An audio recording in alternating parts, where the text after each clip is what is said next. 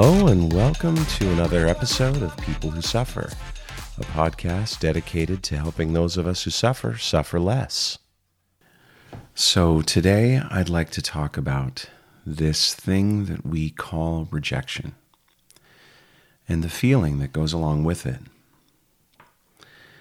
And it comes from a lot of different things. It may come from a sense of failure, as in my actions weren't good enough. It may come from dismissal of a gift. Perhaps it didn't feel well received, and then you feel undervalued or underappreciated. It may come from a challenge in a relationship, where if it's a committed relationship, then quite often we're able to overcome challenges simply by the nature of the relationship itself, that it's committed. And one of the beautiful things actually about overcoming things like that in a committed relationship, and we will talk about this on a further podcast, but one of the beautiful things about doing that is that it gives us a clear example of what is available to us in an uncommitted relationship, or in a relationship that we may view contextually as uncommitted. So that's for another time. But right now, I would like to go back to the feeling of rejection. Now, I have had a couple of things occur for me in the last 6 months that have been outside of my normal experience. One of them, for example, is 6 months ago, I had what ultimately was probably going to be the loss of a very important relationship because of the way some things occurred that were seen to be not actually what they were intended to be, but were seen in such a way that a personal friend of mine decided that we would no longer be friends, that I had been seen for, the reality of how I was. And that was an extraordinarily painful thing for me. As a matter of fact, it kind of disrupted and derailed the experience of the previous 4 years that I had had since having the awakening experience that I shared on, I believe, the 3rd episode of this podcast, the story of how it all changed. I think that's what that episode is called. And when that happened for me 4 years ago, I entered this space of being okay with everything and of feeling like everything was good, not being offended, feeling like I was perpetually intent on serving others in whatever way I could. Now, my outer life probably didn't reflect this all the time. If you happen to be around me in the last 4 years, you may or may not have seen that, but I think a lot of people who were around me did see it, and the people closest to me got to see the difference that experience made in my life and the drastic nature of that change. But really the most important thing isn't what others see, it's what you see. And so I had this experience of suffering for the first number of years of my life, and always feeling like there was something wrong. I wasn't maybe good enough. And I was so careful about things that might hurt my feelings or offend me. And because of that, I limited my experience greatly to being protective of myself, or the self I thought I was, that I thought was me. Now, that went away for 4 years. And then in the spring of this year, I had this experience of rejection that was apparently too powerful for the way I had been living to handle. And I went back up into my identity and tried to figure out what I'd done wrong, tried to find a way that I could avoid feeling like this again. It's like, I have often said this, that I had a pet that I had dreamed of having for a long, long time. And that pet we finally got, and he was so great for the kids. It was a cute little dog, and that dog died very tragically by being poisoned. And the details of it are not important, but the details of the experience of it are important. It emotionally hurt so badly when I lost that dog that I kind of chose then and there to not become that attached to a dog ever again. And we did try to replace that dog with a couple of others, and were unable to find the same connection.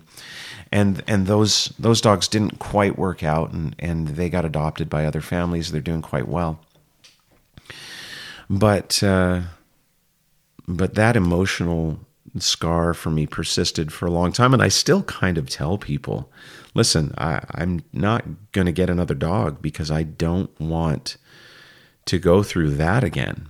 Now, there's some truth to that, and it's also just a story that I share because I probably would get another dog if the circumstances of my life were a little bit different because of the feeling of love of having a dog. So this is not really where I wanted to go with this. I kind of got off on a tangent there, but let's go back to the feeling of loss. And so I had that feeling of loss in the spring of this year, and that persisted with me for a while and kind of stopped me in my tracks from pursuing new relationships that might get to that level of connection, to protect myself against that feeling of loss.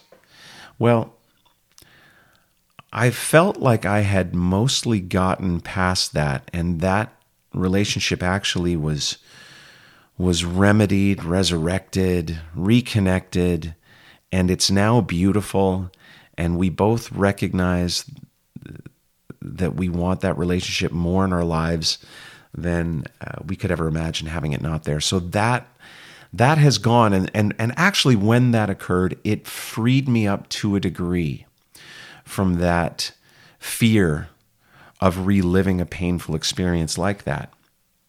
However, I had one a couple of days ago that did the same kind of thing to me.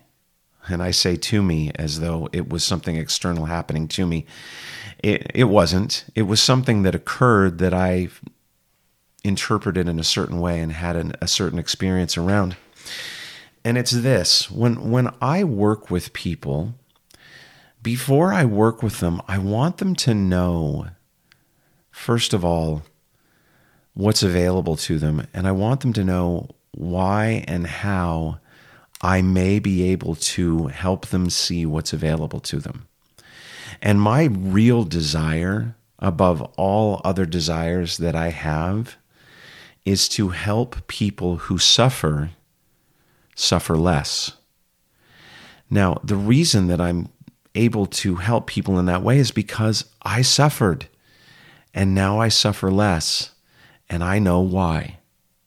So my desire is to help people in whatever way I can with that. And a lot of the people I help are young, don't have a lot of money, but why should that be a determining factor in whether or not they are able to see things that will help change their experience of life? Like, I don't believe that money should be the deciding factor. So I offer, well, up until now, and this may change, I don't know, but up until now, I gift people 2 conversations with no strings attached, no financial commitment, nothing. Just be committed to the time we spend together, and I will do the best I can to share what occurs with me, or what occurs to me, with the person I'm with, and hopefully they will hear something in that will help them see their own experience differently. And every person that I talk to, there is a very different way that occurs, because it really depends on what I hear and what occurs to me to share. So a couple of days ago, I was having a conversation with someone I didn't know who had reached out to me through my website. And I got the feeling during the conversation that this person was a little uncomfortable and resistant to what I was sharing and perhaps the way I was sharing it. Now, I don't have an issue with this thing that most people refer to as vulnerability. As a matter of fact, I don't even consider it vulnerability, because vulnerability, the word itself to me means that I'm doing something that I feel uncomfortable with. And I have my own personal definition of vulnerability, which, if you understand the way I refer to the difference between who we are and who we think we are, you will know that I refer to who we think we are as our identity. And vulnerability to me is nothing other than identity in the moment being willing to expose itself from itself. Now, vulnerability doesn't exist in the spiritual truth of who we are, because the spiritual truth of who we are feels no need to protect itself. It knows its value. There's no question about it. It doesn't require vulnerability. It just simply is. And so, anyway, I was sharing things in a way that from identity would be perceived as vulnerable. And again, to me, just doing what occurs to me. And this person, I think, was mildly uncomfortable with that. And then something occurred, which in the 4.5 years I have been coaching and offering people 2 gifted sessions, something occurred which has not occurred for me before, which is we scheduled our follow-up conversation. And then a few hours later, I got an email that said, thank you, but I won't be pursuing any further conversations with you. Now, this came as a surprise to me, probably mostly because I'd never received a communication like that before. In the 4.5 years I've done this, I've not had anyone say, I don't want a follow-up conversation. And so, well, there was one person, but that one person was about 3 years ago, and I knew going in that was likely to be the outcome, because I knew that what I was going to share was going to be very far outside of the way this one person saw the world. So that one did not come as a surprise to me. This one did. And I found that I was caught in identity.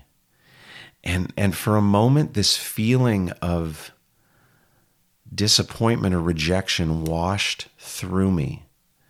And it was very much like the feeling of being on stage singing with an orchestra in front of an audience of thousands of people, and realizing as it comes up to your turn to sing that I can't remember the words.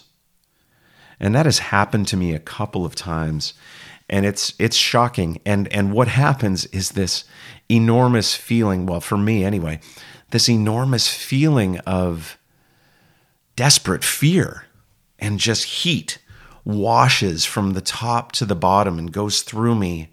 And I think it's just very similar to the feeling of embarrassment that causes people to turn bright red, only it's more powerful than that because of the lasting effect. Like embarrassment, I think, can wear off relatively quickly, whereas rejection tends to get carried much longer. And again, nothing I say is 100% true and accurate. It's just observationally, maybe statistically probable or likely. So I had this feeling of rejection, and I did not know what to do. And that also is a bit of a rare experience for me in the last 4 years. The previous 48 years, I never knew what to do. And in the last 4 years, generally, I've had a good idea of what to do when called upon. So I found myself not feeling very good. And the first thing I went to was questioning whether or not I wanted to do more of this. And I realized that it did remind me of the feeling I had in the spring during that feeling of rejection. And it brought that back for me. So I decided that I would sleep on it before I responded, and I did. And then I responded the next day, and I actually pondered over what my response would be for some time. And I don't know if the response was good or bad or right or wrong. It was simple and it was clear. And what I did notice was a feeling of okayness when I sent it. And I was on a call with one of my best friends in this world, who I was fortunate enough to meet at a Three Principles event a few years ago, and we connected and are still in very, very regular connection. His name is Paul Merck, by the way.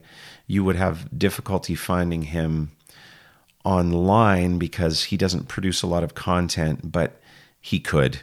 He could produce an enormous amount of content that would serve anyone who heard it. But anyway, we have weekly conversations together. And it occurred to me to share with him this thing that had happened the day before, and I did. And I shared with him the okayness that I felt when I sent that email. And it was a combination of my presence and his presence that brought me into a state of feeling more okay than I had felt in 6 months. And it was then that I realized that the previous 6 months I haven't quite felt okay. There's been something that was just a little bit off with me. And in the moment we had this connection, that went away. And so I found myself in a feeling of awe and gratitude and love and contentedness and consciousness and forgiveness and awareness and all of those things that are words that we could use to define the spiritual truth of who we are. I found myself in that feeling. And I just knew that I was okay. Now, I share this with you because I would imagine that there are many of you out there experiencing similar things. Feelings of rejection, feelings of not being good enough, feelings of discomfort that maybe indicate that something is just a little bit off. And if you can find yourself in a conversation with someone where both of you are present, then the experience that you will have is the experience of being seen, combined with the experience of seeing. Because the identity will fall away, and when it does, you will feel a sense of okayness that the identity is not capable of feeling. And the next thing that will occur is that your world will look different. Concern with what others think of you, gone. Fear of whether or not you're doing the right thing, gone. Doubt about your current life, gone. And from that feeling, you will get to get up out of your chair and move through the world with ease and understanding. And everything will feel slower whether or not it is. It will feel that way. And I was reminded actually during that conversation of recording that I had done for when I was speaking for a group in the UK a number of months ago. And it was a talk on neurodiversity. And someone asked me, what is the biggest thing that has changed, or what has changed in your life since you discovered the difference between who you are and who you think you are? Because that's obviously what I was talking about during that talk. And I said, well, it would be impossible for me to tell you what has changed in my life since that discovery, because I would have to relate to you every moment of every day. Because every moment that I experience now, I experience differently than I did prior to that understanding. And I said, so let me share with you my favorite noticings and my favorite experiences now. And they're not grand, and they're not a big deal. And yet they are. And I said, the things that I find to be my favorite moments in life now are when I'm in solitude. I may be sitting on the couch or driving in the car or standing in the yard, not experiencing any input and feeling so good, feeling beautifully content and calm and peaceful, feeling all the things that I sought to feel for so many years and couldn't. And I'm really reminded of that right now, because even though I have felt it fairly regularly for the last 6 months, I have not felt it the way I do now, and the way I did after I had that conversation with my friend Paul. And so people will so often ask me, what's available in a conversation? And I will say possibility. And the possibility that is available to us in conversations is the possibility for us to see ourselves, experience ourselves, and thereby see everything in our world differently. So, that is my short conversation around rejection today.